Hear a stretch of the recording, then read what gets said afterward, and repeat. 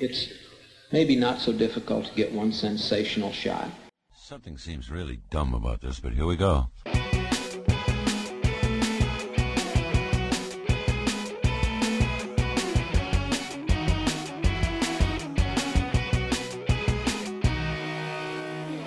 You are listening to The Evening Glass on the One Sensational Shot Network. My name is Luke Littleboy and I'm joined with Fletcher Bolton, and we're going to be talking about some of the films we've been watching most recently, whether in the cinema or on our telly boxes sat at home. I'm certainly of the latter variety, and I've been going through my DVD A to Z, an ongoing project here at One Sensational Shot Towers, which we started when we started out with the podcast a few years back, and we're still in B. Because it's whenever there's a slow news week, or normally we like to do a thematically led podcast, but sometimes if there's a week where we don't know what to do, that's when I venture back to that DVD shelf. So we're in B this week. It's Barbarella, and I look forward to talking to you about it. Fletch, what were you going to be chatting about today? Mine's a B as well. Beyond the Black Rainbow and Mandy. I took in a double bill. We'll get back to it a little later on. I don't want to say too much just at this point. I'm also keen to hear from you about Barbarella. It's a film I've seen bits of once. It's evaded me all this time, and that's a mad thing to have been a teenage boy for 7 or 8 years and have never seen Jane Fonda's Barbarella by Roger Vadim. I'm pleased you mentioned that feeling of being a teenage boy, because cast your minds back, listeners. Some of you may have been there. 1968, and we're going to be talking about Barbarella, which is, in my opinion, a psychedelic, very sensual, post-sexual awakening of the Western world sci-fi film. And like you said, Fletch, it was something of an awakening for me as a teenage boy.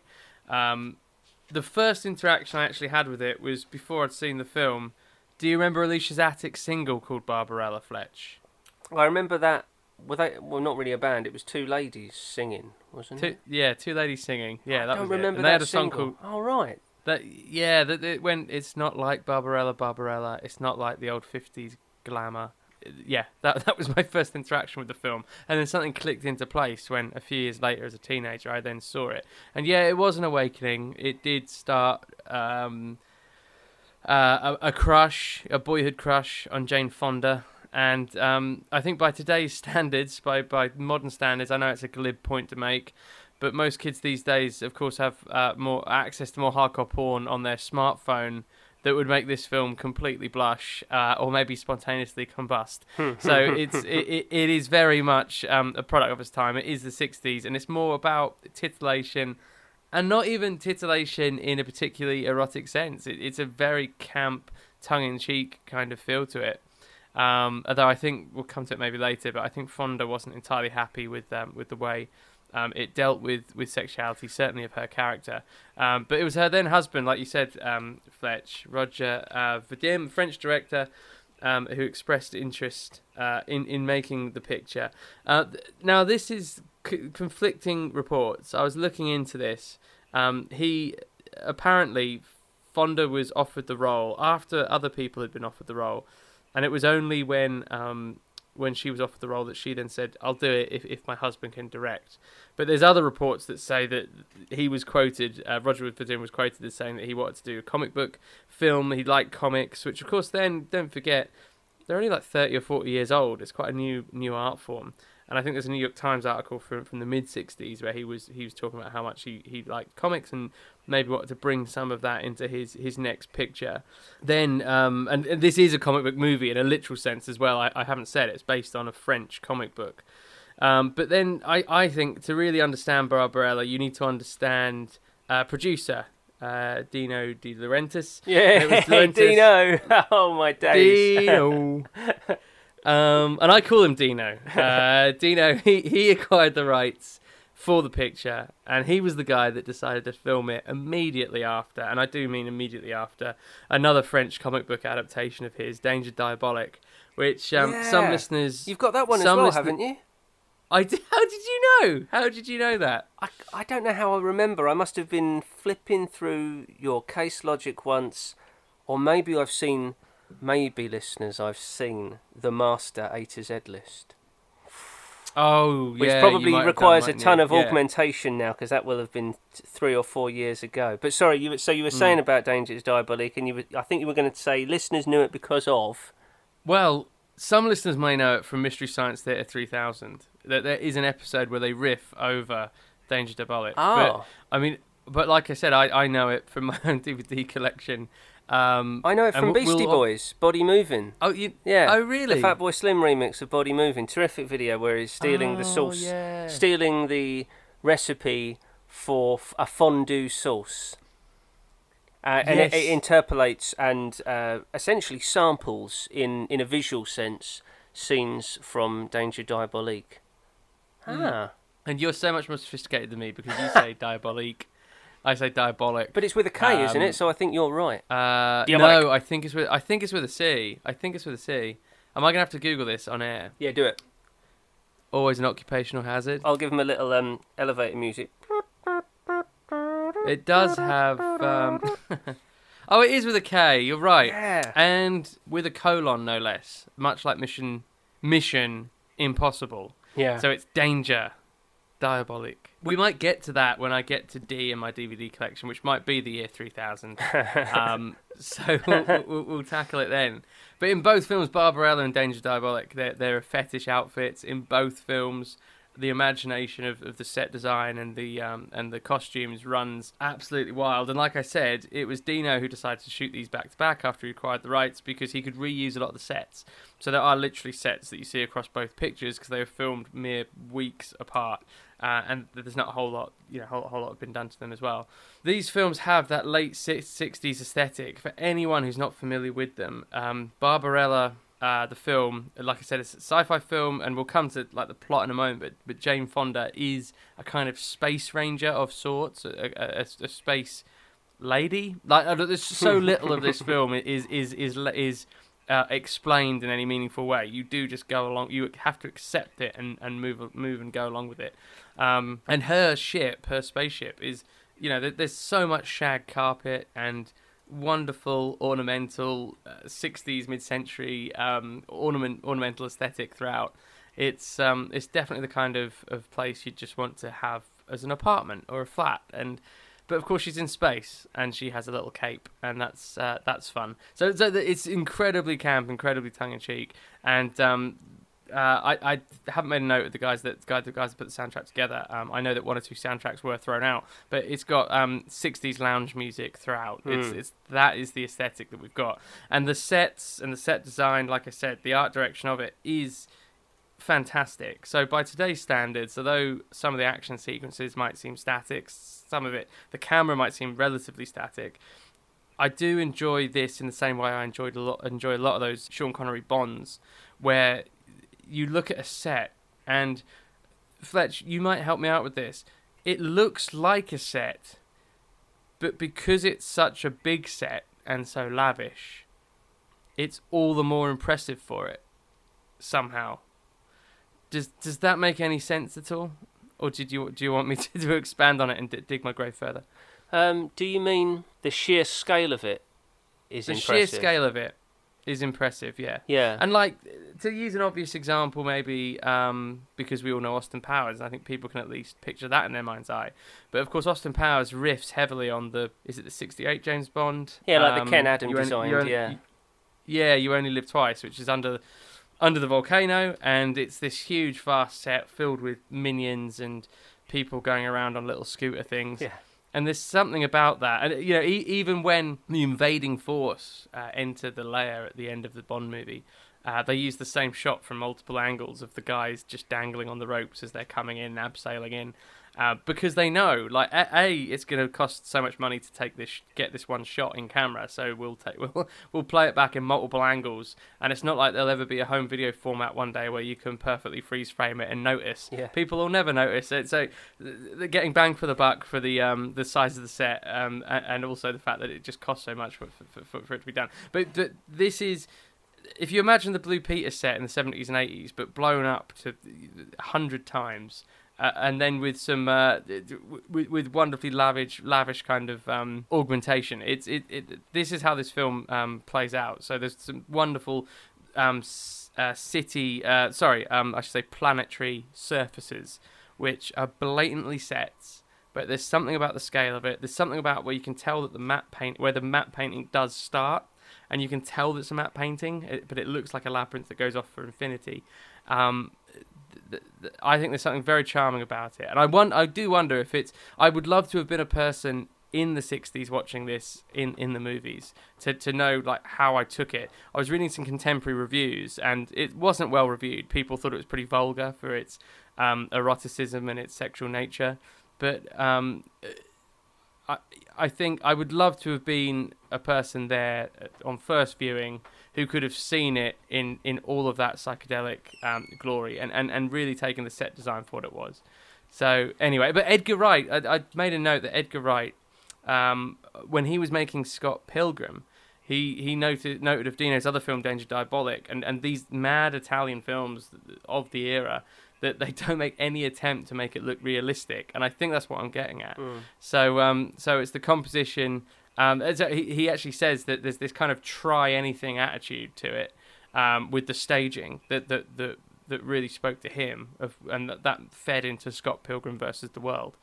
So, like I say, no attempt to make it look real or realistic. I don't think you're ever supposed to buy that she's in a spaceship or that she's crash landed on an alien planet or whatever, but nevertheless, somehow it excites you and it entices you into that world. So we know that Dino went on to make 500 odd films in his career, and Fletch, I'm sure you can name a few, but our very own John Milius and Conan the Barbarian. He worked with David Lynch even on things like Blue Velvet and Dune. Yeah. But I think if you want to go, if you're not familiar with Barbarella and you want to go somewhere in your mind's eye, notably, of course, he did work and very heavily on Flash Gordon, which was just post Star Wars, and in 1980 I think came out, the Queen soundtrack, etc. I mean, Flash Gordon, in my opinion, is essentially a kind of family friendly version of Barbarella in a lot of its approach.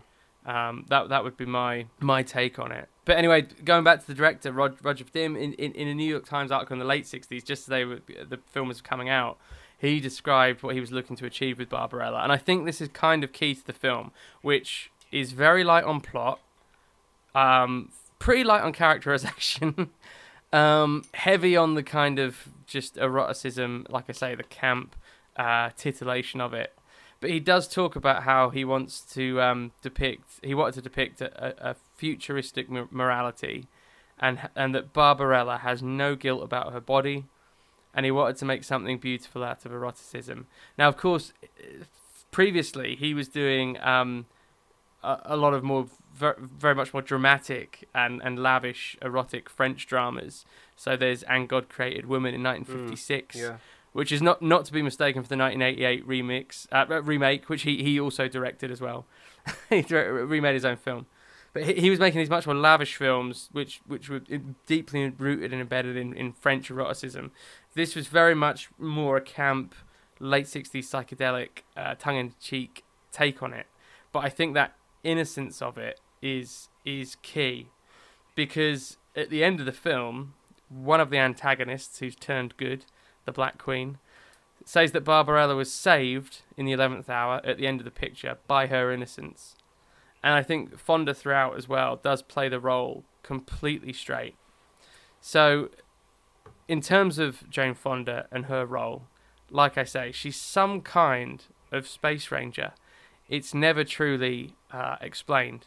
But we do get a 4.5 minute opening, which is a very psychedelic striptease, a weightless striptease, no less, and this is obviously the first thing that got raised the eyebrow of a teenage little boy at the time. A weightless striptease with Barbarella, Space Ranger, Space Adventurer, whatever you want to call her.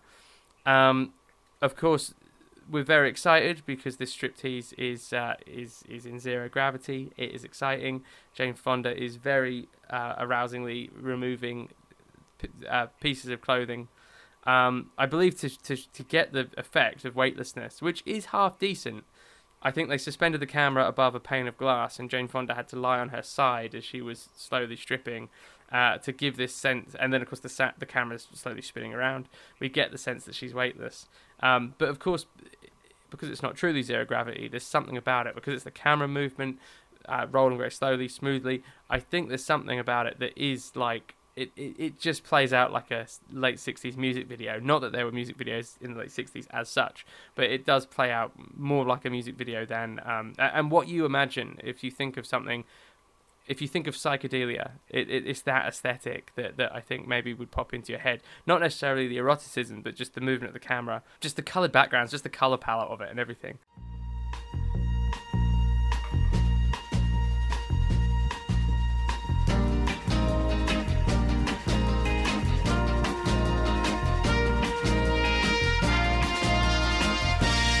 It's a wonder, Wonder Woman.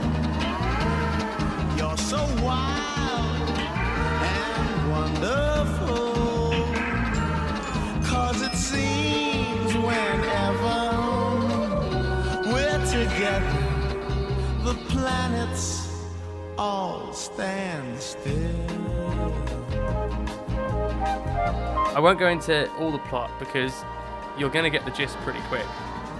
The setup is immediate. So after that 4.5 minutes of the striptease, which sadly never truly reaches its full climax as such, because just as she takes all of her clothes off, the credits, which are animated, cover her naked body. So what a shame. That like bit I say, I've seen. You've seen that Yeah. bit? Now apparently there are different cuts, and the original theatrical cut did have, I think there was a bit more nakedness involved, but as it turned out, when they re-released it for, I think in the late 70s, so almost 10 years later, 77, I think they rush-released it literally off the back of the success of Star Wars. They gave it a new subtitle, Queen of the Galaxy or something of the Galaxy, Warrior of the Galaxy, Space Warrior of the Galaxy or something like that. And I think it's that version which has basically been prevalent ever since, because then it got the R rating, as opposed to X, and as a result of that, that's what's been subsequently re-released. And so I'm pretty sure that's the version that I would have just on my standard Region 2 Barbarella DVD with no frills special features, which I just picked up in HMV many years ago. So she's assigned by the President of Earth to this is it. So you just laugh. This is it. This is the movie. She's assigned by the President of Earth, who comes on the video screen, and they have no shame of the naked, no embarrassment of the naked body. She's completely naked after the striptease, which is just purely for the camera. I guess she's just undressing because she had to. The President of Earth appears on the video screen, and she's completely naked. You can see just see the back of her, so you don't see bare breast or anything. But he then gives her assignment and says, "Oh, don't worry about putting anything on. It's fine." He proceeds to tell her that a Dr. Duran Duran, yes, it is that Duran Duran. It is the namesake of 80s heartthrobs Duran Duran, although I believe the spelling is slightly different, but that is, I believe, where they got the name from. This guy's gone missing. He was he was a scientist, and that's pretty much all you need to know. He was an inventor of a laser weapon, and he's gone missing. And the laser weapon is called the positronic ray. So immediately you know what kind of thing you're dealing with here. A positronic ray. What a word and a name that is. But leaders of the Earth fear that obviously that would fall into the wrong hands. Barbarella, immediately perplexed that why on earth, and this is my point about Jane Fonda playing innocent, playing it straight, doesn't know why anyone would ever dream of creating a weapon. Because they, of course, in the future have moved far beyond weapons and the need to have them. So that's the kind of future that we're dealing with. And then we kind of go from set piece to set piece. She crash lands on this ice planet, and this is one of the sets I'm referring to. This vast ice planet, which looks like the set of Blue Peter in the late 70s, scaled up heavily. There's some children who then attack her with these terrifying, scary dolls that have biting mouths. It is truly disturbing. Lex was watching it with me and was so freaked out by this stuff. But she's saved, and this is the recurring theme. It's pitfall after pitfall. In much the same way Star Wars is, and she's always saved by someone. But because the plot is so utterly wafer thin, it becomes pretty apparent pretty early on as to this is the pattern of things here.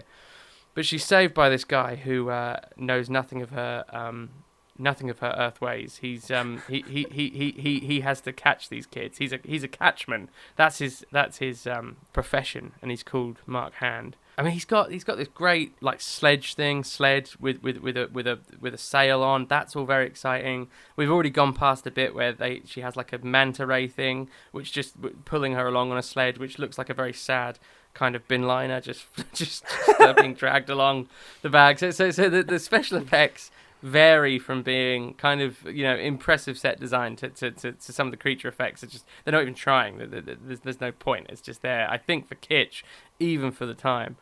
But this guy convinces her to make love to him because he saved her life, and that's what they should probably do. So she says, okay, I don't know what good it'll do, but we can make love. And then she proceeds to try and take this pill and then touch hands. And if anyone's ever seen Demolition Man, I'm pretty sure, isn't this how they have sex in the future in Demolition Man? Yeah, that's right, yeah. Essentially, they don skull caps, and it's a very intense erotic experience without touching, and John Spartan moves towards Sandra Bullock, and she said, "Oh, what are you doing?" And then he talks about kissing. Oh, what does he call it? He refers to it as something ridiculous like mattress mambo or hunker junker. And she says, "Oh, kissing, exchanging bodily fluids. There's so many germs involved." Well, I mean, and this is it. And I do wonder if there's an element of that that was taken from Barbarella. But he convinces her. I think they even mentioned the fantastic line, she needs to adjust her tongue box. That's her universal translation. I know about that. It's like a babblefish, yeah. Yeah, exactly. So this guy doesn't talk English, you know, he doesn't speak English, doesn't make any sense. So she says, I'll have to adjust my tongue box. She says that earlier when the kids are about to kill her with the biting dolls as well. But he convinced her to make love the old-fashioned way, and she lies back and on the bed, and then we just cut immediately to his sail sled thing, going in like a figure eight madly. Just it's just like a Warner Brothers cartoon. Going in a mad figure of eight, and then we cut after that, of course, to her being incredibly satisfied because this slightly more primitive man is obviously all man and was able to satisfy her and give her an awakening in a certain way. So this is what we're dealing with. I wouldn't necessarily call it a progressive role by today's standards, but I do think it's a product of that of late 60s post-pill, post-sexual awakening for America and the Western world. Exactly. That it was progress 55 years ago. That level of sexual expression, that sexual liberation was progressive. And what's progressive changes over time. But back then, yeah, just to see that was making progress. So that to say it's all right to celebrate this, to depict this is fine. It won't mean that society comes tumbling down. We won't see cathedrals explode. Look, the plot is wafer thin. The action sequences are pretty dull. I think even by the standards, maybe of the time, at least for a cinema piece. Set design fantastic, really imaginative. Costumes brilliant.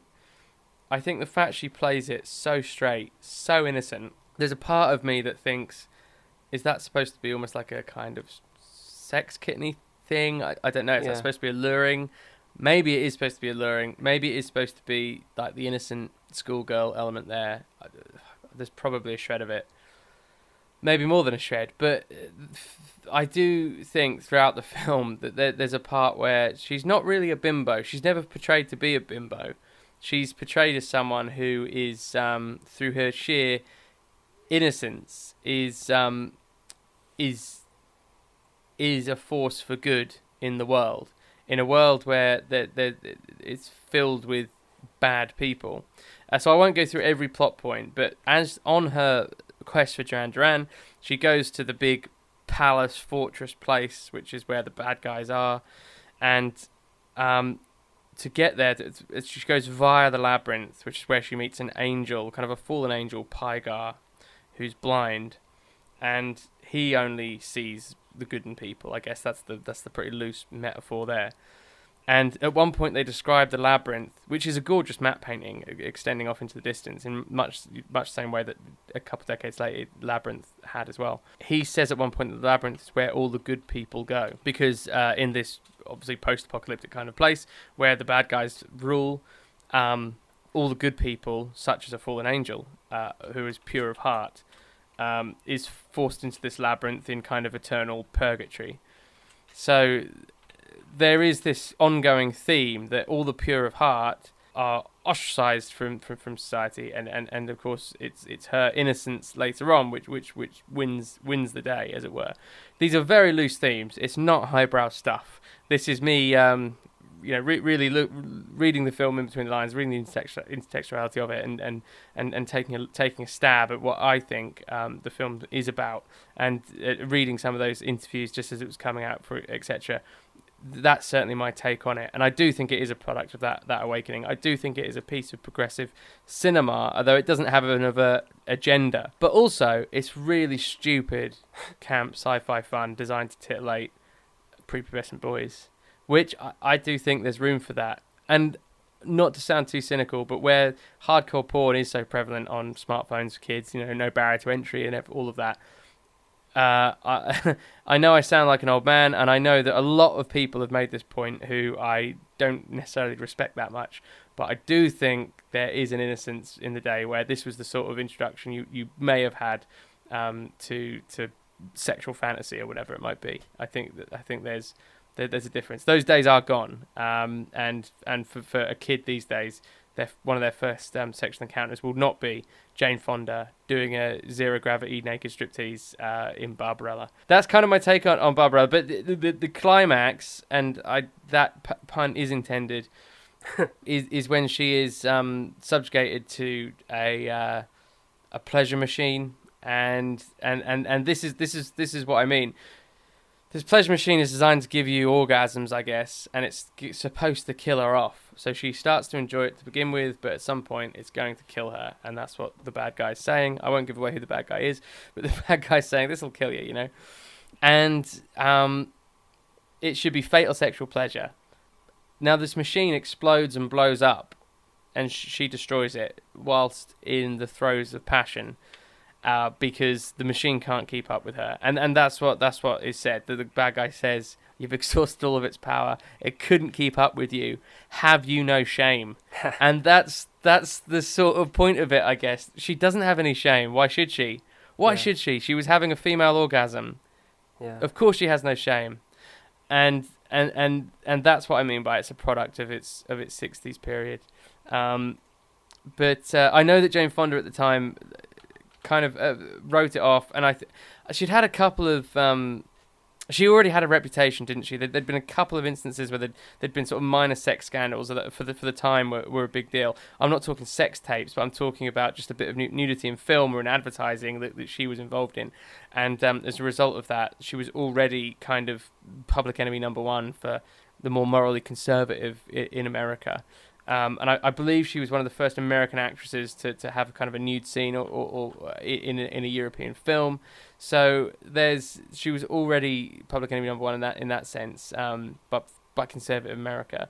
But for me, I think in hindsight, you can look at it as an interesting artifact of late 60s psychedelia, of European sensibilities in an American film designed primarily for American audiences. And what I love, I think, the most about it is because, of course, in the late 60s, early 70s, we were terrible over here in dear old Blighty for our the Carry On pictures, all those Handyman pictures, and all those weird, the Confessions movies, the Confessions movies. And Barbarella was the second biggest picture in the UK in 1968, this year of release, and I find that not surprising in the least, and on some level quite satisfactory. So that's Barbarella. There's so many great stories from the production. I know it was a bit grueling. Jane Fonda did kind of write it off immediately thereafter in the years to come, and of course her marriage to the director did not last. They were a couple of years left together and then moved on. But for me, as like I say, just coming into my own sexual awakening as a young teenager, Barbarella was formative. It was definitely late night TV viewing when I was having to keep the volume down and and keep it a secret. This is what I was watching, and it's great as well because it's one of those things that then pre-internet you're there. I mean, I guess I wasn't a teenager in a truly pre-internet age, but it was pre-Wikipedia. It was pre the internet as we know it, and I did not have a computer in the house. We didn't have a computer until very late, so therefore for me it was essentially pre-internet. And it's the sort of film that once you've seen it, you then start to get the references, whether that is an Alicia's Attic 90s CD single, or whether it's references just in the wider pop culture. You start to get the in-jokes about things. And it's one of those cult films that, in the truest sense of the word cult, and yeah, it was a big deal for me. It was one of those first things where I felt like I'm in on the secret a little bit. Do you know what I mean? I think a few of the points you've hit on there, I think there's a point where nostalgia is actually a fondness for a happy medium. Clearly, Barbarella was an important film to a generation of young men. It's somewhat nostalgic to look back. As Aidan and I have said, when we did the Boogie Nights episode on the Electronic Labyrinth, he talked about his sexual awakening was to Kelly MacDonald in Trainspotting. Yeah. And mine was far more conservative. I just liked Winona Ryder and I didn't know why. Is how it was when I first saw Edward Scissorhands, and she's blonde in that as well, but I liked her, and I liked her in Mermaids as well. And there's a happy medium there for people getting to grips with sexuality without having to go the full way, as you've talked about, without having easy accessibility. And when I say a nostalgia and how Barbarella was impactful on a generation and within that generation on a set of young men, to the extent that clearly Nick Rhodes and Simon Le Bon, etc., wanted to name their band after one of the characters in the film. I can imagine a time when people are excited because they know it's coming on television, and they might only have the opportunity to see it once in that 5-year period. You can imagine those young art students and artistically inclined people, and those that were into glam rock, let me try and get the timeline right. If you're 12, 13, 14 in the early 70s, getting into glam rock, and then Barbarella's going to be on the television around that time, because as we talked about in that Christmas episode, the lag was astonishing. 5-8 years from cinema release to finally turning it out on television. You can imagine people excited to see that and experiencing new things, and a gentle nudging from juvenilia into adolescence, into a kind of a sexual flowering. And if that's been lost, and our understanding is that it probably has, yeah, I think that's bad. I don't think it's nostalgic to say, oh, it was nice when it was like that. I think it's not a regression. We've gone beyond a point that was preferable. Everyone says that, right? Not to just play devil's advocate, but like every successive generation thinks that we've gone too far, right? That we missed the good old days 20, 30 years ago. This has gone too far. That was the happy medium, and now it's too far the other way. I'm sure that yes, people will be saying that again in 30 years, right? Surely. But what I wonder is if in a few years' time we'll see a set of teenagers. Again, I'm trying to get the timeline straight in my head. It'd have to be people born about 2005, I suppose, people who are 14, 15 now. If in a few years we'll find that they've, to an extent, rejected the easy availability of hardcore pornographic images, and because I already argued they start to cover people back up. Yeah, because I've already argued that there's a puritanism and a prudishness in our culture right now, which I think is a direct result of the Puritan American mindset at the end of the century and the beginning of this century. Britney Spears, Justin Timberlake, Will They, Won't They, Purity Rings, the Jonas Brothers, all of those Disney Channel stars who it was always look but don't touch. That's what Americans have always been like. You know, as we talk about a European sensibility applied to a film with an American star, and that's one reason why Barbarella became the cultural touchstone that it was in America, and to an extent in Britain as well, whereas on the continent these ideas were far more prevalent, and God Created Women was in the 50s. That's it, yeah. And yeah, so I don't want us to become... I don't want us to assert prudishness and puritanism, but it would be interesting if, with that easy availability, young people in a few years' time say, well, I can get that wherever I want, but that doesn't really interest me. That's something that old people like, that kind of stuff. I like to see a man wearing some clothes. I like to see a lady wearing a few more clothes. You know, there's an element of titillation in what's being held back. I think you're being optimistic. I don't know. Well, I think that it's not just the pornography. We're going way off topic and into a tangent now, but I work in marketing, and not that I work in the realms of big TV ads, etc. But we know that even to this day, to an extent, it's not in vogue at the moment, maybe so much for the liberals who are making these TV ads in the industry. But there has been a long period of music videos and adverts of sexualizing youngsters and glamorizing sex, and I don't know, dude. I think people always want sex. It's such a human urge, and I think kids. I don't know if kids there'll be a rebuttal and there'll be a cover-up movement. I don't know. I think kids just want to have lots and lots of sex, and they don't quite know how to do it. They don't know how to do it yet. So that fascination of accessing it on their hardcore sex on their phone or whatever it might be, I think when it's so accessible, there's no barrier to entry. I don't think there'll be. I can't see like a big cover-up movement happening with kids. I really can't. Well, but are you talking about sort of like 18, 19-year-olds or something, or? But then you're talking about that'll only happen if you monetize pornography again. I don't know, man. God, we're going off into a way different thing. You're right. Teenagers want to shag. However, you're coming at it with Western attitudes, Western Judeo-Christian attitudes in Europe in 2019.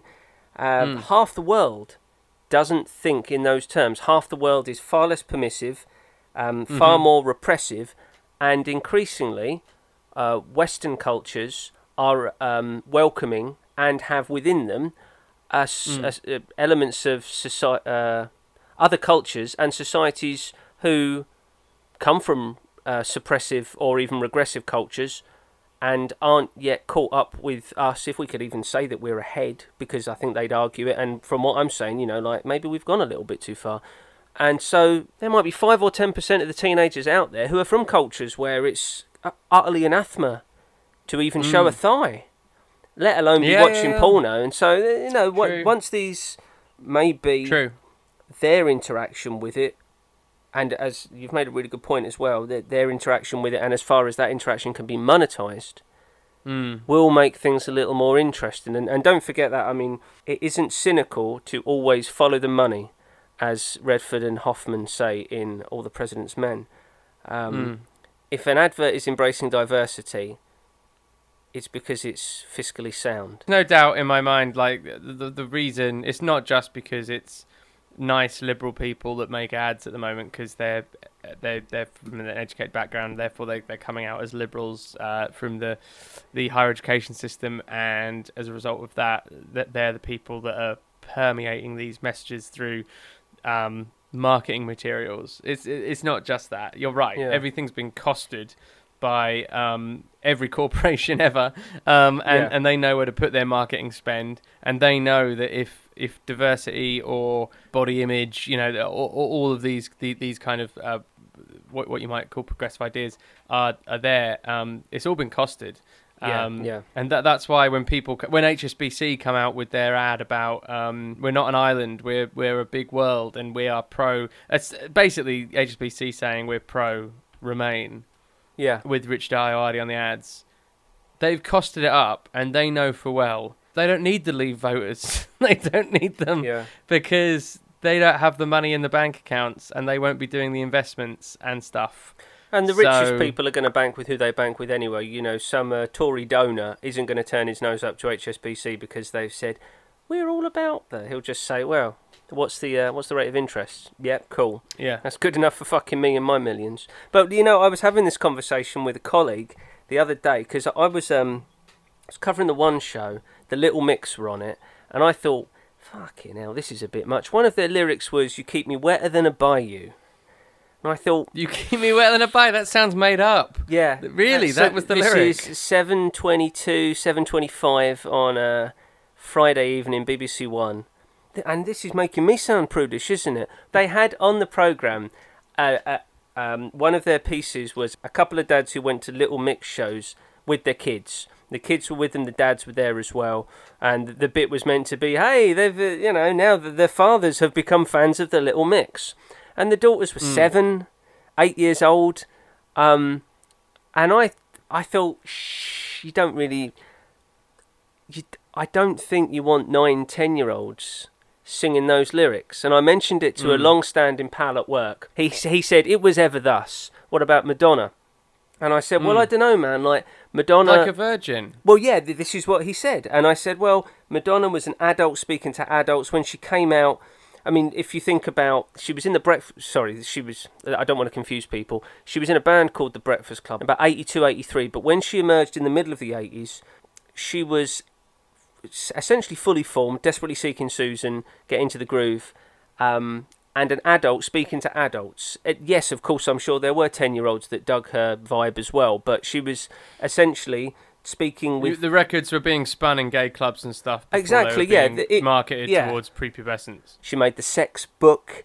The films she made weren't marketed to children. Body of Evidence by Dino. That's an erotic thriller with Willem Dafoe. Who's That Girl? Shanghai Surprise. Those are marketed at adults. Those are films for adults. She was a mature woman of in her 20s, speaking to the sexual liberation of someone in their 20s, someone taking control. But then...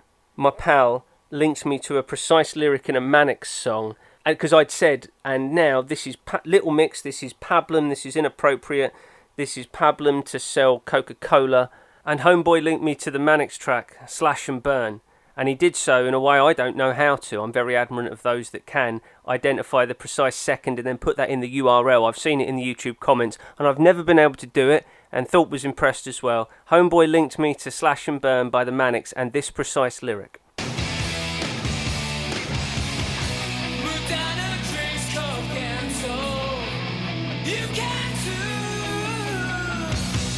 That's the perfect rebuttal, Cuss. Holy smackerel. You've blown me right out of the water. Nevertheless, I think my point remains... but I don't want us to be inured by the notion that people were saying this 30 years ago. And within my friendship circle is a mental health nurse, works directly with juveniles, and she cannot believe the stuff that they're up to. I'll put it in these terms. This is what my friend was telling us about. There's teenagers that don't even realise that they are literally criminalising themselves. They're creating pornographic images that are illegal. They're becoming criminals by doing that. Then they're sending that around. The anecdote that was given to us was that within a WhatsApp group, a teenage girl had sent an image to her boyfriend, and that boyfriend had circulated it around the WhatsApp group, including to that kid's mother. And he did that because he thought it was funny, and not even in a malicious way, but he thought it was a level of banter. That I can't connect. Right. I can't connect with that. Well, it's not bullying if it's banter, Fletch. So. But no, and it wasn't meant to. It wasn't meant to demean the individual. It was more like, look what's happened here. Whoa, astounding stuff. But we're always wary of the '80s crew, the group of Democrats. Led by Al Gore's wife. I feel terrible. Tipper. I can't, exactly, typical. And the whole anti, the parental advisory sticker on music, the Prince thing, because because it was words people said on pop records, and they censored it, and these were the liberals of the time, or at least the liberals, in power and positions of power. And we're like, well, these are words people are saying. Chill out. But I get you're saying there's a difference. When it comes to sexualizing kids. Yeah, I mean, they're doing it to themselves, and they don't have the context and the perspective to understand that what they're doing is a bit full on. I don't know, maybe they'll grow up more adjusted than us. I really doubt it. We've stumbled into something that we haven't prepared for, and it's a bloody diverting and very interesting conversation, to which we'll have to return I want to watch Barbarella as soon as possible. As I said, I've never seen it properly. I want to understand my reaction to it and wonder what films like that are being made today. If there are contemporary analogues for what Vadim and Fonda did with Barbarella. I can't believe I haven't ever seen it properly, especially with all the time that we've spent together. But then, as you've described it, Luke, it does sound like maybe it's an alone time film for you. No, I mean, I watched it with Lex. It's not about, like I say, it's tame. You know, you don't actually have a sex scene. They cut away. You see Jane Fonda after she's had sex, and you go, "Oh, she's had sex," and isn't that funny? Yeah, but to quote Heath Ledger, I like that.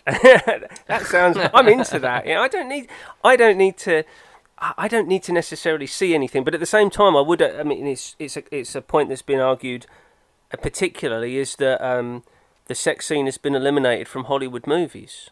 What? Because no one cares anymore. Because you can get it anywhere else. Potentially, yeah, but in portraying realistically and honestly the human experience, not that Hollywood gives a fuck about that most of the time, but if that's the intention, then you do need sex scenes.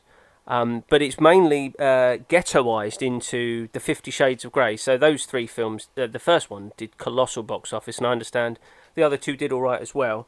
So now it's got back to that we still have the erotic thriller, the throwback to the late 80s, early 90s, Final Analysis, Basic Instinct, Fatal Attraction, but that's been ghettoized. It was the case that 90s films, 80s films, 70s films in particular would have sex scenes. Now, we don't have those, but I suppose because in order to be successful, a film needs to hit that PG-13, that 12 rating. Yeah, I guess that's a major part of it, isn't it? But what I was going to say is there are no films like this anyway, because this, even though it is titillation and it's erotica and it had an X rating, it's a film for adults. Yeah. At least at the time, it was an adult's film. Whereas now, we make films for grown man babies who go to go to see. Which I saw Endgame. I enjoyed it. But to extrapolate, this is what we're dealing with now. To extrapolate my point, it's probably harmful to a developing audience, and when I say that, I'm talking about young people. It's probably harmful to them to have 90% of cinema without any honest representation of sexual desire, sexual interaction, and then the only films that show that are 18 rated, 50 Shades of Grey, films which are only about, I'm not talking about actual pornography, but films which are only about a sexual experience. It needs to be integrated. It needs to be, you don't want kids to just think, oh, well, you know, there's all these films, I've no understanding of sex at all, but if I wanted to understand it, then I'd go and see a film that's only about that.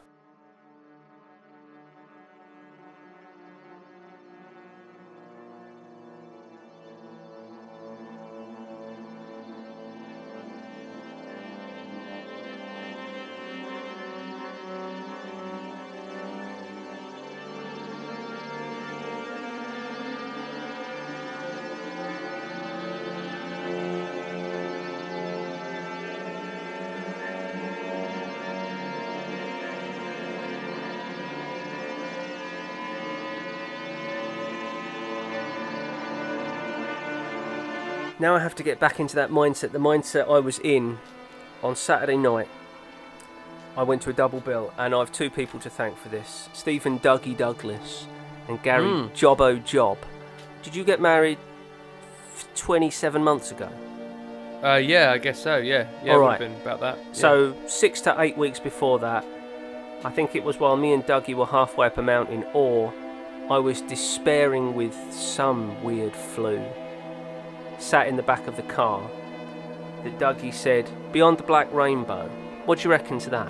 I immediately thought that he was talking about a contemporary film that was secretly shot at Disneyland in black and white for well cheap, and did the festival rounds and attracted some modest acclaim. I can't even remember the name of that one, but it wasn't that. I didn't actually know what Beyond the Black Rainbow was. So once we came off your stag do, which is where we was at, I looked into it, remembered it, but never had the occasion to really watch it. But it's always stayed in my mind, thanks to Dougie. And a few weeks ago, Gary Job, fella off the Video Club on Facebook, mentioned that he was going to a double bill. Now this sounds like someone from Barbarella. Panos Cosmatos, the son of George P. Cosmatos, who directed Cobra and Tombstone. Gary Jobb told me that he was going to a double bill of Beyond the Black Rainbow and Mandy, which everyone knows about now. So everyone knows this director's second film. It's the Nicolas Cage nutty one. You've heard of it, haven't you? Yeah. It's the one that Aidan declared absolutely shit. And he said maybe it makes sense if you're into metal. I was working on Saturday, but I arranged my weekend quite carefully so that I did have the latitude to finish work in the middle of the evening on Saturday and get along to the Prince Charles Cinema for this double bill and still make work the next day, even though I knew I was going to be getting home at, 2:30, 3 in the morning. I thought was away. So it was. I was lone wolfing it to meet a fella that I'd never before seen in person and only knew from the forums. And Gary Jobb he's a folk hero to me. He looks like Arnie in Last Action Hero. Whenever I see pictures of him, he's at a convention wearing a tight red t-shirt, the broadest grin on his face, as though everything he encounters brings him joy. And it usually does, because he's standing next to a bloke dressed as a colonial marine, or he's got his head being held by the alien queen. But going into this, all I really knew about Beyond the Black Rainbow and about Mandy was that Panos Cosmatos is the son of, as I said, the director George P. Cosmatos, who was successful in the 80s and into the 90s.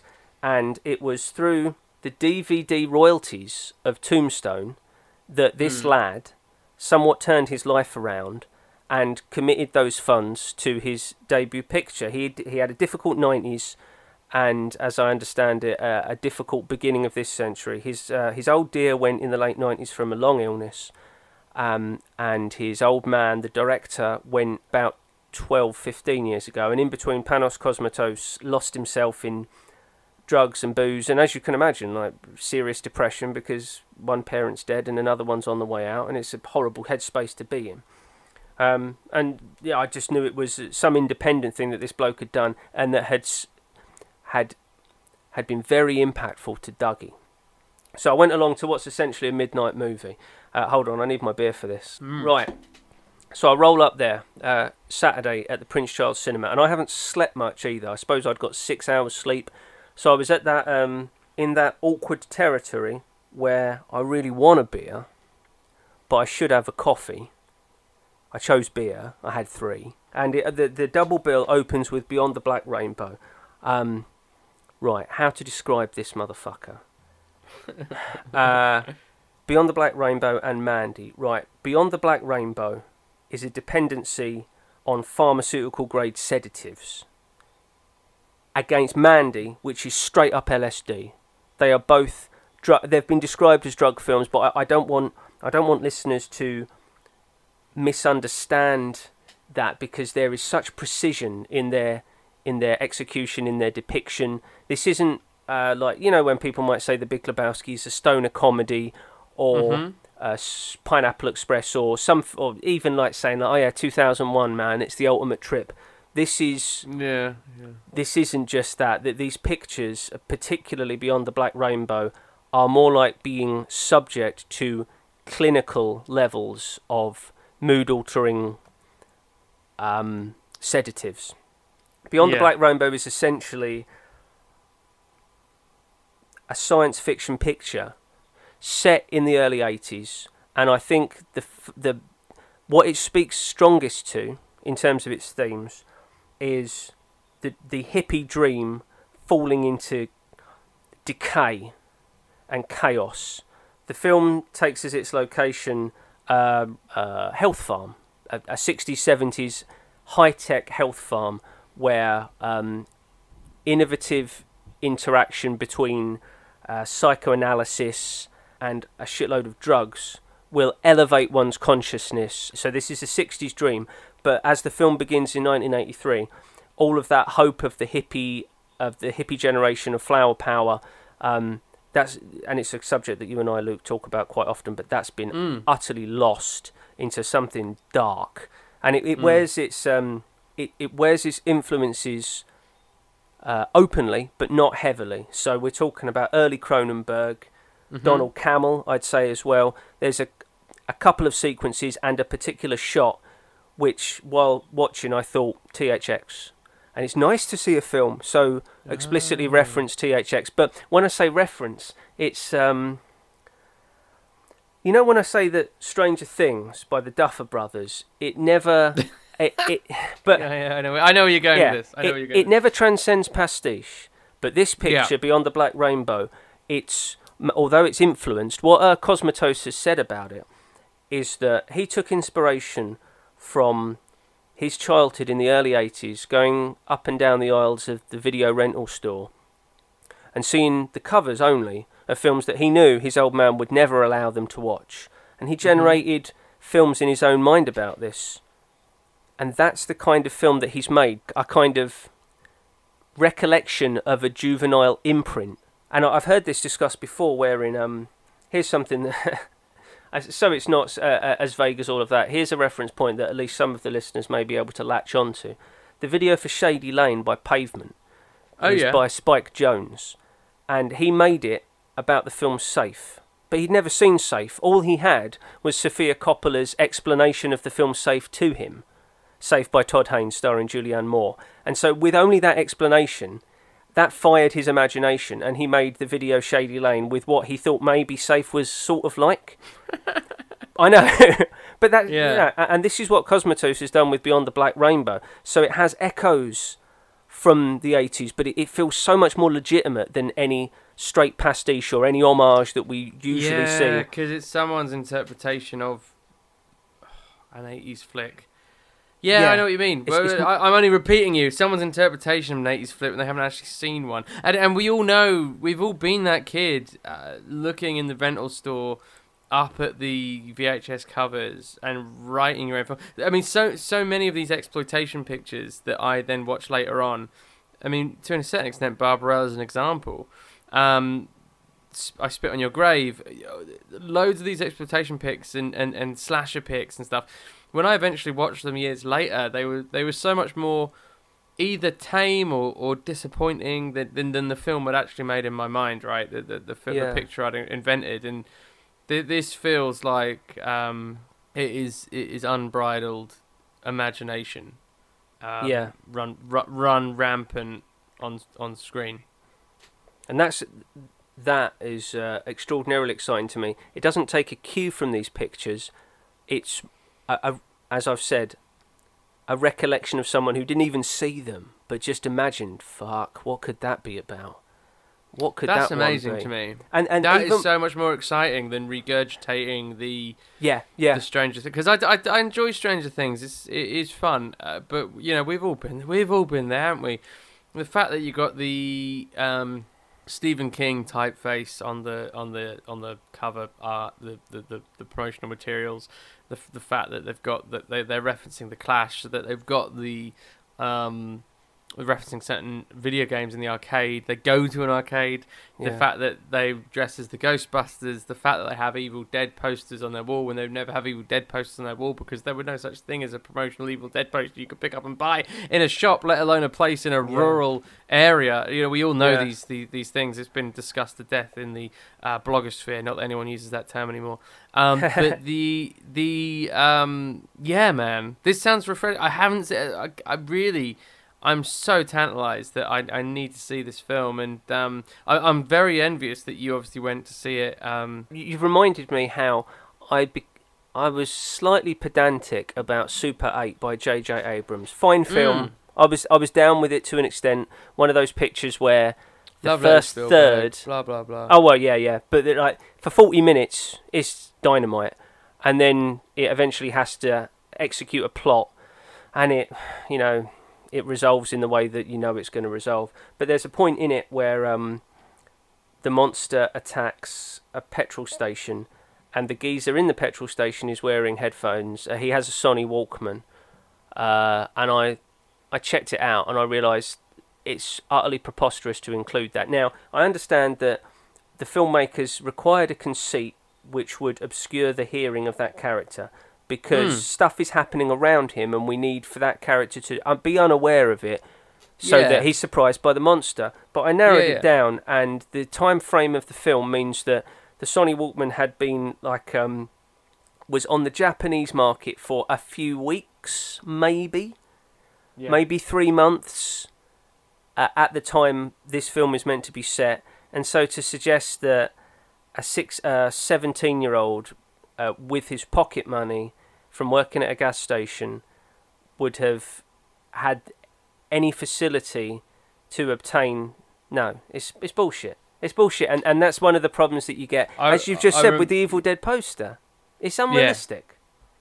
Well, they didn't really do promotional posters back then, full stop. I mean, I guess I could be wrong, but you didn't just go to your... Well, it just wasn't the same. It was not as accessible. You didn't get promotional posters in the same way. It wasn't really a thing.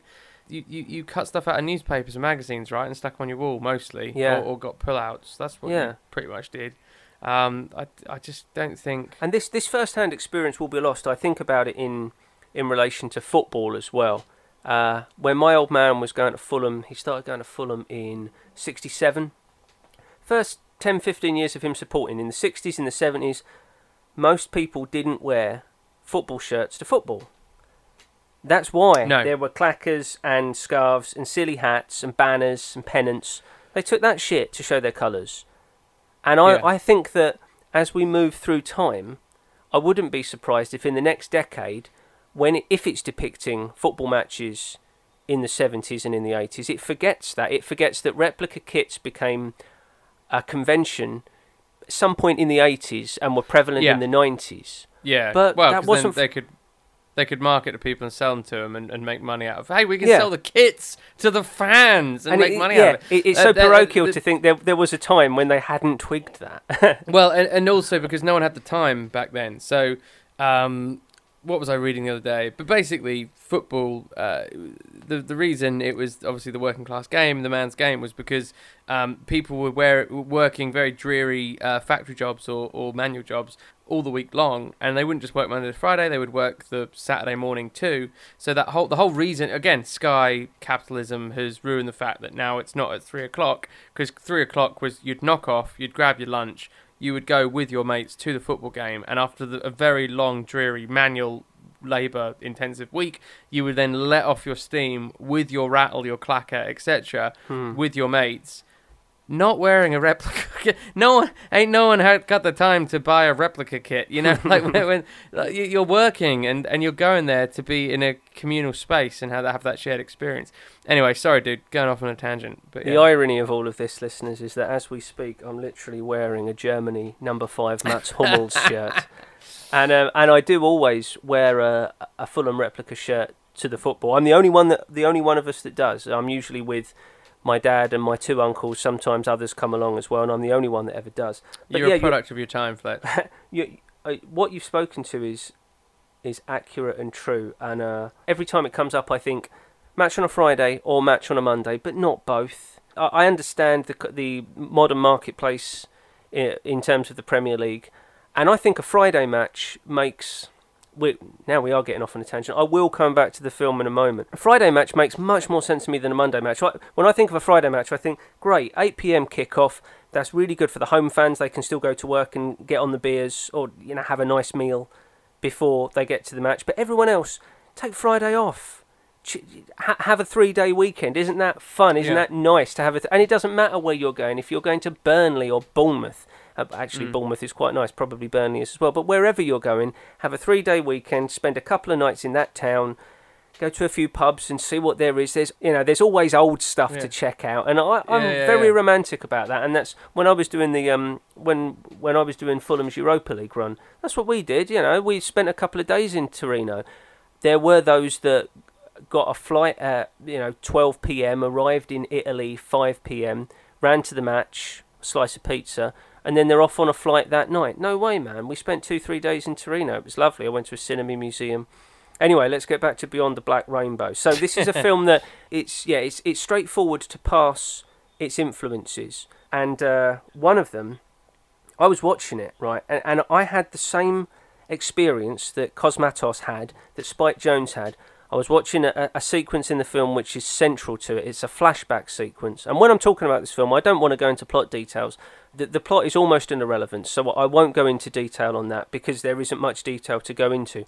But 2/3 of the way into the film, there's a flashback to 1969 which depicts the descent into horror of these hippie ideals. And I thought, I've never seen Begotten by the bloke that did Shadow of the Vampire, E. Elias Merriger. I've always remembered that name. It's a film from 20 years ago with John Malkovich and Willem Dafoe on the set of Nosferatu. The conceit is that the guy Max Stingy, who's playing Nosferatu, is an actual vampire. And the F.W. Murnau, played by John Malkovich, hires this demon of the night. Anyway, and I was thinking, I've never seen Begotten by the bloke who did that, E. Elias Merriger. But I reckon this is probably what that's like.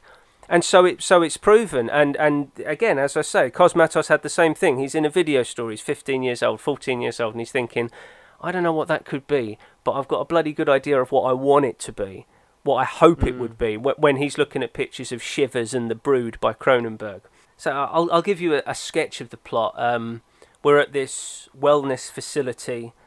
There is a doctor, played by Michael Rogers. He looks like the exact point Christian Bale becomes Matthew McConaughey.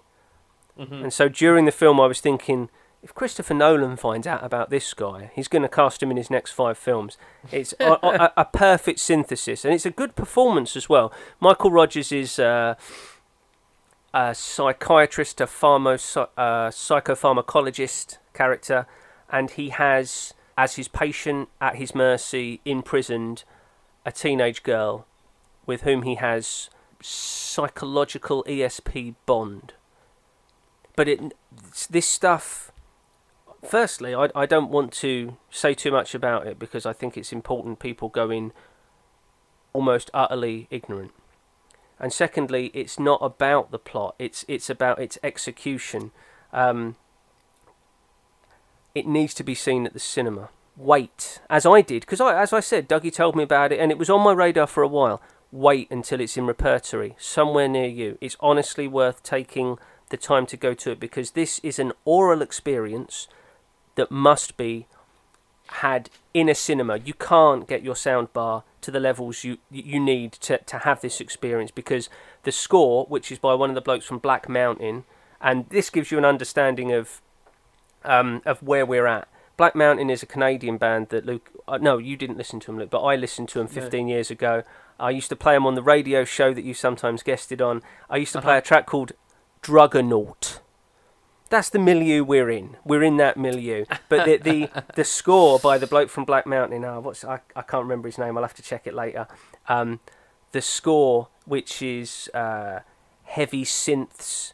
It's conversant with John Carpenter, but doesn't feel like a retread. Reminiscent of Tangerine Dream, consistent with this century's synthwave movement. It's an honest expression of the interests of the man who, of the writer who did it. The score has to be experienced in a cinema. The sound design has to be experienced in a cinema. You need to be enveloped by this because this is a challenging film, and I'm certain that if you're at home watching it with a partner or watching it with friends and you get 20 minutes in, you'll turn it off. And the best environment in which to experience it is a place where you don't have that option. You don't have the opportunity. You've paid your money, you're there for 100 minutes, 110 minutes, and you've no option other than to let this thing envelop. And in terms of its cinematography, the execution of that, I was thinking while watching it, like, this film is about 8 years old now, but it's still at the time of 4K and Blu-ray, and in our modernity of increasing clarity of image, I think this film is defiant in its disconcerting vagary of image. There are some points where it's distorted, almost beyond comprehension. And there are points where the image is distorted almost beyond recognition, almost beyond understanding, but right to the brink where eyes can still be understood, or there's a mouth and you still understand what's going on. But the rest of the time, there's a fuzziness. I'll use a shorthand. I'm not above using a shorthand. It's like a My Bloody Valentine video. It's like a My Bloody Valentine sleeve. There's a precision of frame and approach, but within that frame, sometimes it's more about a feeling rather than understanding what's going on. The information that we're being presented with within the frame is definitely enough to understand these characters and the thrust of the narrative, but it's done in a way that's this vision is so singular. I haven't seen a vision as singular since Shane Carruth, who did Primer and particularly Upstream Colour, where what you've got is a man has flipped open the top of his skull, taken his brain out, thrown it on the celluloid. Yeah. These are my concerns. This is where I've been. And as I said, Cosmatos didn't have a happy time in his 20s.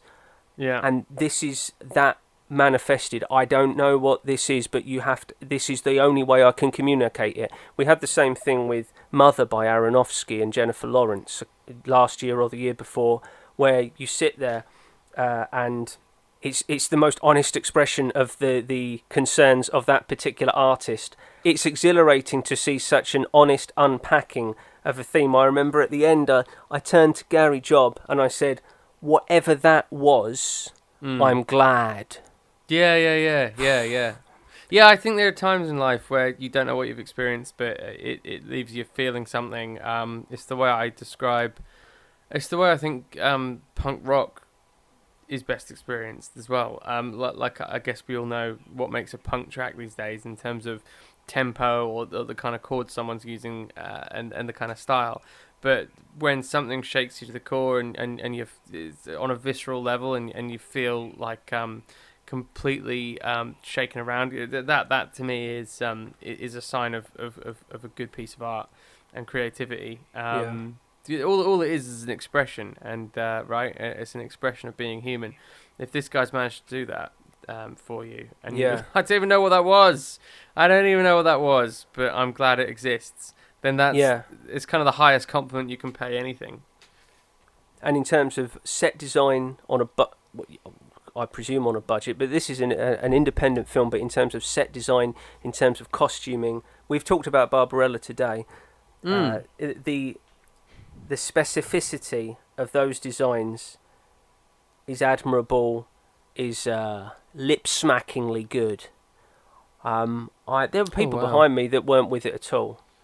I can't remember. I think maybe they wanted to see Mandy. Maybe they bought the ticket because they'd seen Mandy. They wanted to see what this cat was up to before then. Yeah. And you get people like that in any crowd. And I do think, like, what were you expecting when you came here? Yeah. I've definitely been in some pictures before where I can see people turning to their friends with a wry grin, like, what the fuck have we entered into? And I guess some people have probably been dragged along or whatever. It does happen. It's necessary to surrender yourself to it. It's what we learned from Bowie, man. Just always be open forever until you die. It doesn't matter if you're 25, 55, 75. Keep being open to experience. I mean, this film isn't deliberately obtuse. It's just that this is the only way that Cosmatos knows how to express these concerns in this way. Go and see it. Go and see it at a cinema. The sound design, the cinematography, the engulfing wave of noise within this picture requires a cinema experience. And then we'll get to Mandy, which I'm sure more listeners are more familiar with. And Mandy felt like a NorCal evocation of what the fuck Josh Homme's up to in Caius and in Queens of the Stone Age. His whole deal seems to be acid trips in the desert of Palm Springs. Yeah. And elements of Mandy feel like that. It's either acid or it's LSD. It's got a more conventional plot. And Mandy has permeated the mainstream a little bit more. I think I'm right in saying it got like a physical home video release around about the same time it had a limited cinema release. Which is that how they went with it? Okay. I think so. So I think you could literally get it. And I saw the posters up in HMV in Norwich. So I know that it got outside of the M25 and it got outside of London. So I saw posters up in Norwich, HMV, in the shopping precinct for Mandy. Like when I say within weeks, I mean like within a fortnight at least of it being in the cinema. I think what people have done is mistaken it for exactly the pastiche that we've denigrated. It is more linear. I'll speak briefly to the plot. Nicolas Cage and Andrea Riseborough are a couple living in an arboreal idyll in Northern California, 1983-ish, and their essentially perfect life is interrupted and invaded by a small cult led out of an A-Team style van by Linus Roach.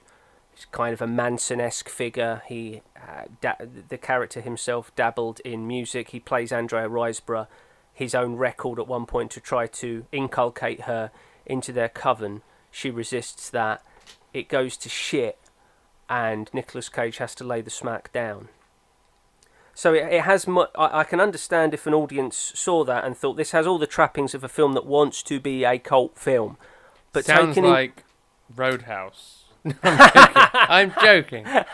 But taken in tandem with Beyond the Black Rainbow, it's more a continuation of the same prowess with sound design, score, and cinematography.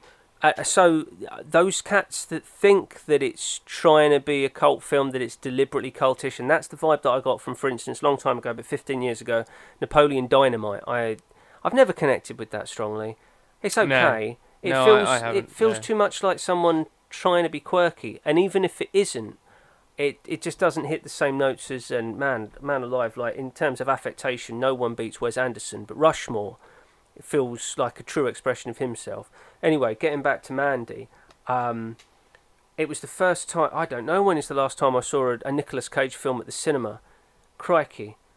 Off the top of my head, I know I saw Snake Eyes in '98, but it's been the longest time. It's the longest time since I've... Bad Detective, I think, was the last one I saw in the movies. Oh, sorry, yeah, Bad Lieutenant, you're right, yeah. Oh, yeah, Bad the Werner Lieutenant, Herzog film, yeah.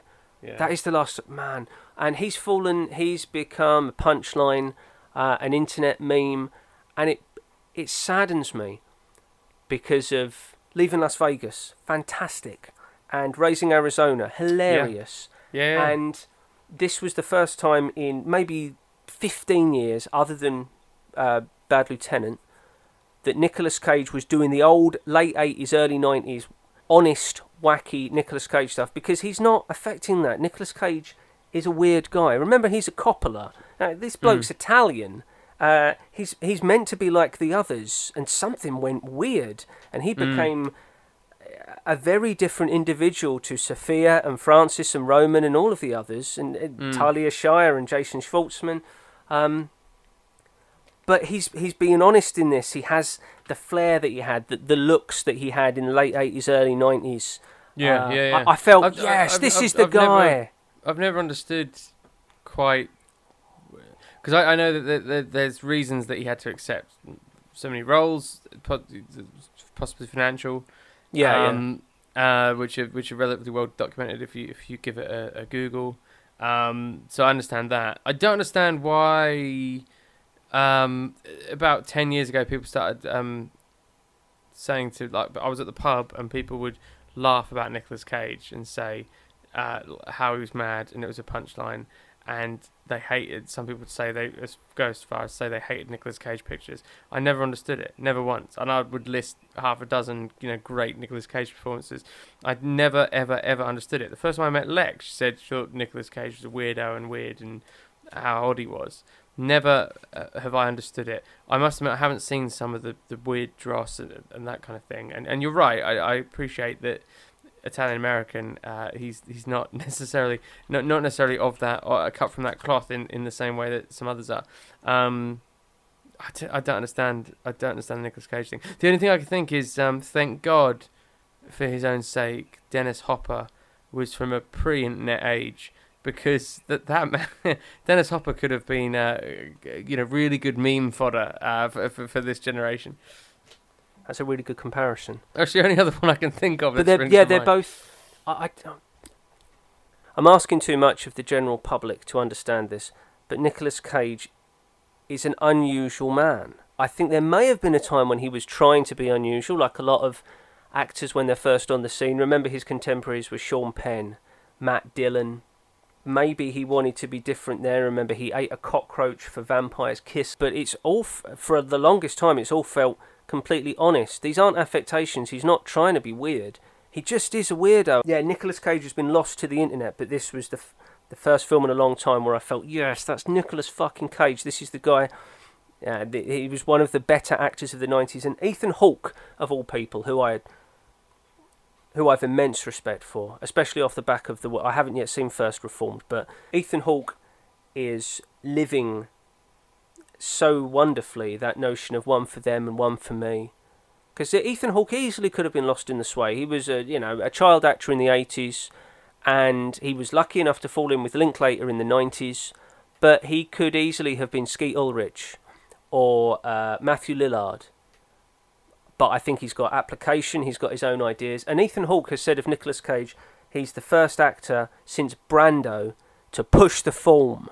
He's doing something different with the form. Since Brando, and off the back of Brando and Stella Adler and Stanislavski, you're not dead.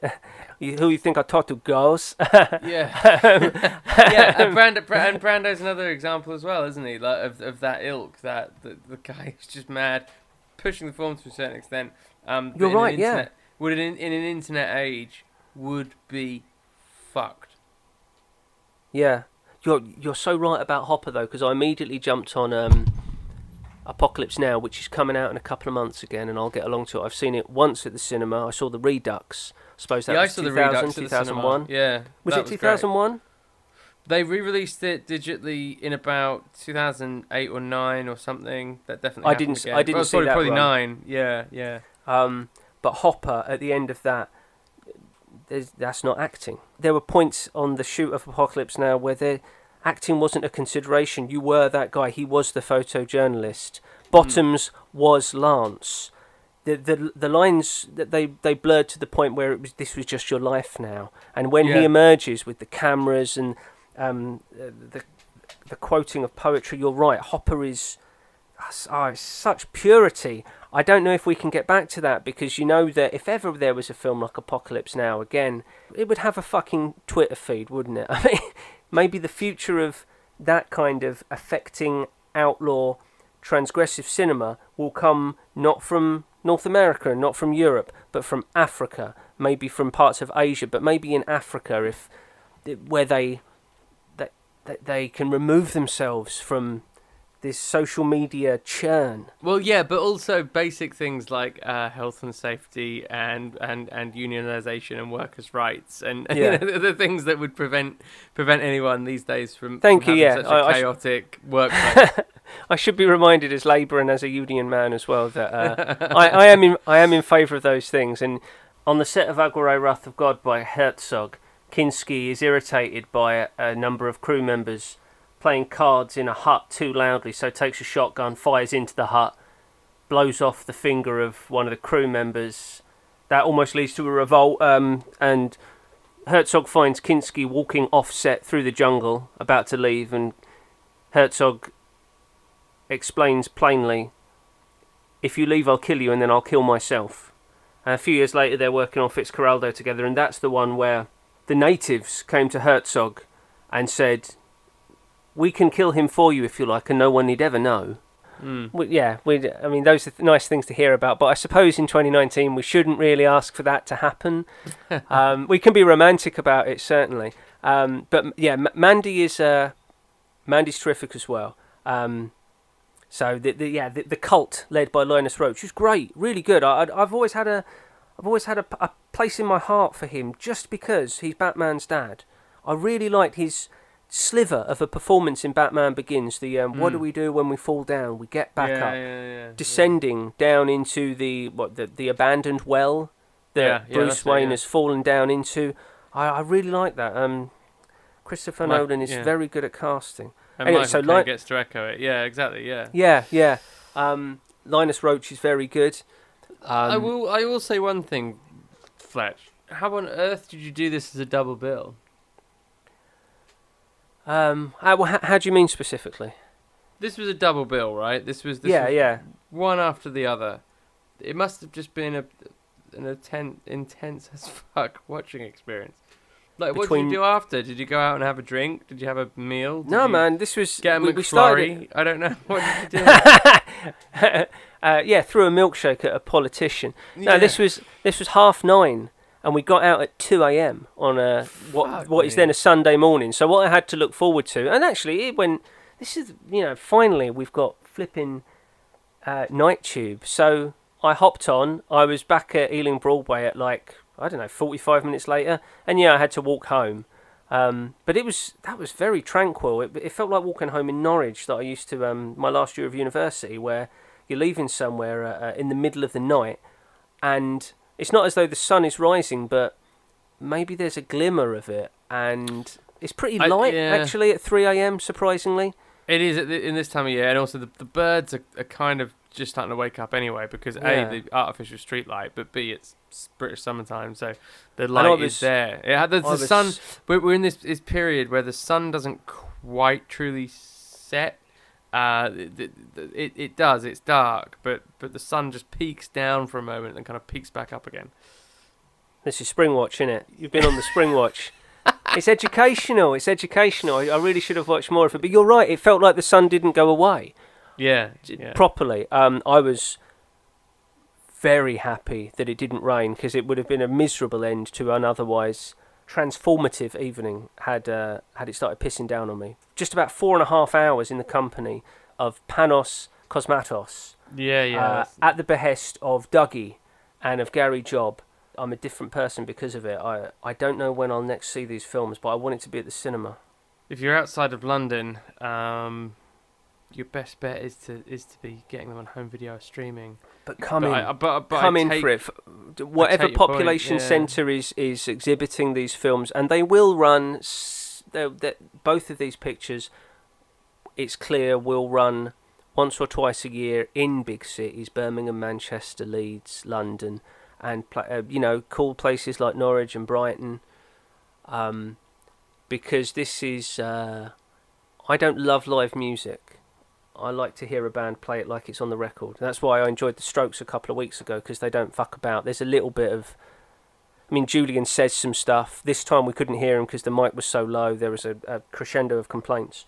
But the Strokes generally, if you want to hear Nick play it like it's on the record, that's what he does. He plays it note perfect from what was on First Impressions of Earth. I think I ever quite knew that about you, that you prefer to hear it kind of as it is on the record.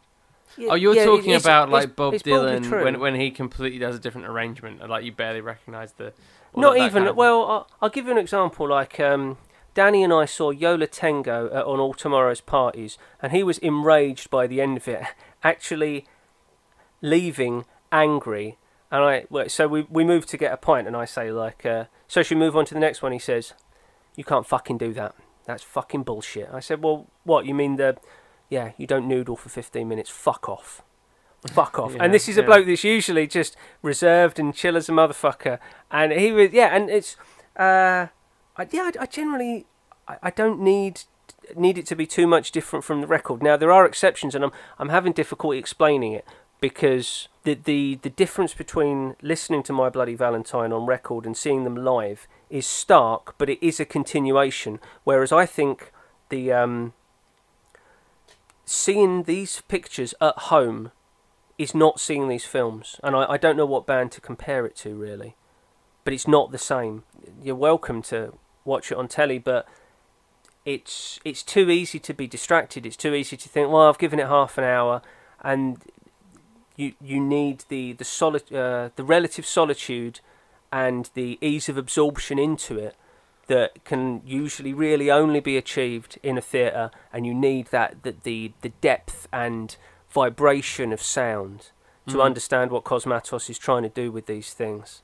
In the 40s, 50s, 60s, cinema was ephemeral. You didn't. If you wanted to see it again, you went to the pictures. Oh yeah. You didn't have it at home. You Well, might, yeah, you know. they recut Barbarella in the 10 years later in '77, and slightly retarget it, repackage it. Yeah, I'm not just talking about. We all know that Luke and I have affection for novelizations, Craig Shaw Gardner and Willow, and you get the Star Wars and who did Empire? Donald F. Glut. Donald F. Glut, yeah. Just 50 years ago and even 40 years ago, a film was a thing that you saw at the cinema. If you wanted to see it again, you went back to the cinema, and if it wasn't playing any longer, oh well, you've got that memory. If you want to recall those feelings, it can only be done by memory. Whereas any time I want to feel, any time I want to reawaken, however it was that, let's say, Schindler's List or Saving Private Ryan or Boogie Nights made me feel, YouTube, 12 seconds. Yeah, that's true. And it reconnects me, but man, what must it have been like for cats like Scorsese and George A. Romero, who are renting reels whenever they can afford to, and that's the only, unless they see it at the cinema, that's the only way they can, and then they take it to the film department at their local college, etc., etc. Anyway, right, so here's some pictures that are coming up for us in the next few weeks. Friday, June 28th sees the opening of In Fabric. It's got an interesting poster. It's by Peter Strickland, and talking of sound design, this bloke did Berberian Sound Studio, which has been on film for every couple of months, late night, for the past couple of years. He also did The Duke of Burgundy, so we know it's going to be one to watch. And it's produced by Rook Films, which is Ben Wheatley's lot. So, of course, Sarah Dee's in it. Of course, Steve Orum's in it. And Julian Barrett as well, plus Gwendolyn Christie from Game of Thrones. And Marion Jean-Baptiste from Secrets and Lies. And I think she's been in a police procedural for the longest time, maybe Without a Trace. In Fabric, the pedigree's excellent. I don't know much about it. Opening on the 28th. If you want to wait until the weekend of July 16th, 17th, Regent Street Cinema in London, In Fabric will be playing in a double bill with Berberian Sound Studio. I'll be there. On Friday, July 5th, Don't Look Now is back, and the following week, July 12th, Jaws is on the big screen as well. We've also got, opening the same day, July 12th, Stuber, right? And the reason for that title is because it's about an Uber driver named Stu. And he's played by Kumail Nanjiani. Into his cab descends a detective played by Dave Bautista, who I've got time for, and I'm interested to see where he goes cinematically. I don't know much about this picture, but it's directed by Michael Dowse, who did Take Me Home Tonight and Goon, and he is solid. All his pictures have been interesting. They've mainly been 3 out of 5, but give that your patronage if you can. That opens on July 12th, same time as The Dead Don't Die, the new Jarmusch, which really requires little introduction. Everyone's in this fucker, isn't it? You've seen the trailers. I know. Yeah, and, it's unreal. Yeah, I think it looks like it's going to be really good. And the funny thing is that Homeboy Wynn was rewatching and watching for the first time Jarmusch last year. And when he told me, I said, I don't really... And then I realised, hold on, there's only 2 of his films I don't like. And I hadn't... Yeah, he's always been there for me, I suppose. I thought it was only Dead Man, and then we went by them one by one, and I thought, no, this is all pretty good. Down by Law, I'm down with that, and Night on Earth. And I loved Only Lovers Left Alive, so this seems to be doing for zombies what that did for vampires. A couple more things that you need to put on your radar. Gwen opens on July 19th.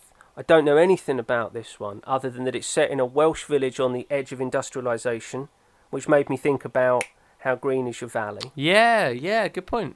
And it's by William McGregor, who I think is a debutant director. And Maxine Peake's in it, and that's just enough for me. I think she's possibly the best British actress working today.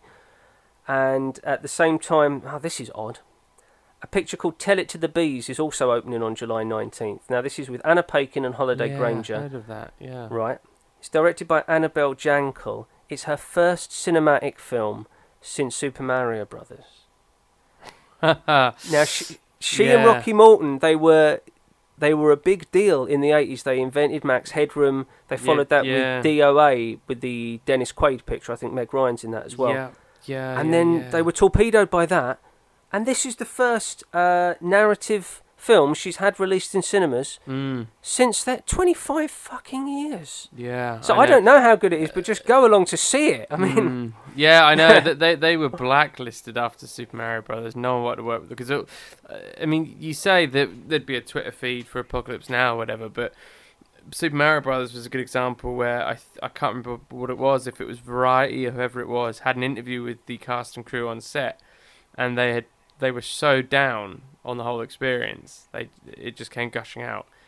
So it should have been the nice cover story on Vanity Fair, Variety, whatever, for the film's release. But upon sitting down, everyone just said, "No, we're heavily drinking. Directors don't know what's going on. It's a complete mess. It's a shambles." And this was contemporaneously. Yes. Wow. So ahead of the film coming out, everyone already knew the gross behind the scenes, and that's why they were blacklisted. They were completely blacklisted from Hollywood for, well, like you just said, next 25 years apparently. A quarter century. I think Annabelle Jankel probably has something to say. And then the last one is not my bag, but I thought I'd mention it. Tuesday, July 23rd, Loopers, The Caddy's Long Walk comes out. Some documentary about caddies, but Bill Murray does the narration. And, you know, if there's one thing that Murray can do fantastically well, it's his warmth is infectious. And if he's enthusiastic about a subject, I'm sure that it will spread to the viewer. So have a look for that one as well. I don't like golf at all. But if there's one person that could get me into it, it's going to be the Murricane. So I think, man alive, it's been a marathon, but I think that's our show, folks. I hope you go and check out Barbarella soon. So I'm tempted for you to bring it along, but I don't want there to be pressure around it. I want it to be more like you and I have had an enjoyable day, we've had a nice dinner, and then you say, "Oh, should we put it on?" You know, and it's a continuation rather than queuing it up and saying, "Let's all four of us enjoy this now." Yeah, it ain't that kind of picture. It's the kind of picture that you have to chance upon, if I'm honest. Yeah. But let us know what you thought, of course, about Barbarella or Mandy or Beyond the Black Rainbow, whatever it might be, if you've checked out any of these things, or you have any thoughts yourself about any of the topics we've discussed today. Do get in touch. We are www.onesensationalshot.com. There's a contact form there. You can get in touch with us there on the website. We're also on Twitter @OneSensational, and if you search on Facebook for One Sensational Shot, you will find us there. If you've been listening on Spotify, thank you. Tell your friends. If you've been listening on iTunes or the latest Apple Music app, do leave us a review and let people know about the podcast. It helps. If you leave a review, it does help people to find us and discover us, which is good. It means a lot to us personally. There's also a way that we monetize the podcast, and at this moment in time, it's not necessarily asking for money through a kind of online subscription tool. It's actually going onto our eBay shop, and that's by searching One Sensational Shop. There's a link to it on onesensationalshot.com, so you can go there, check us out on eBay, and the proceeds that we get from selling dated merchandise and pieces of memorabilia help to fund the podcast and put it into your ears, which is what you're hearing right now. Thanks very much, ladies and gentlemen. It has been Luke Littleboy and Fletcher Walton here on the Evening Glass podcast at One Sensational Shot, signing off.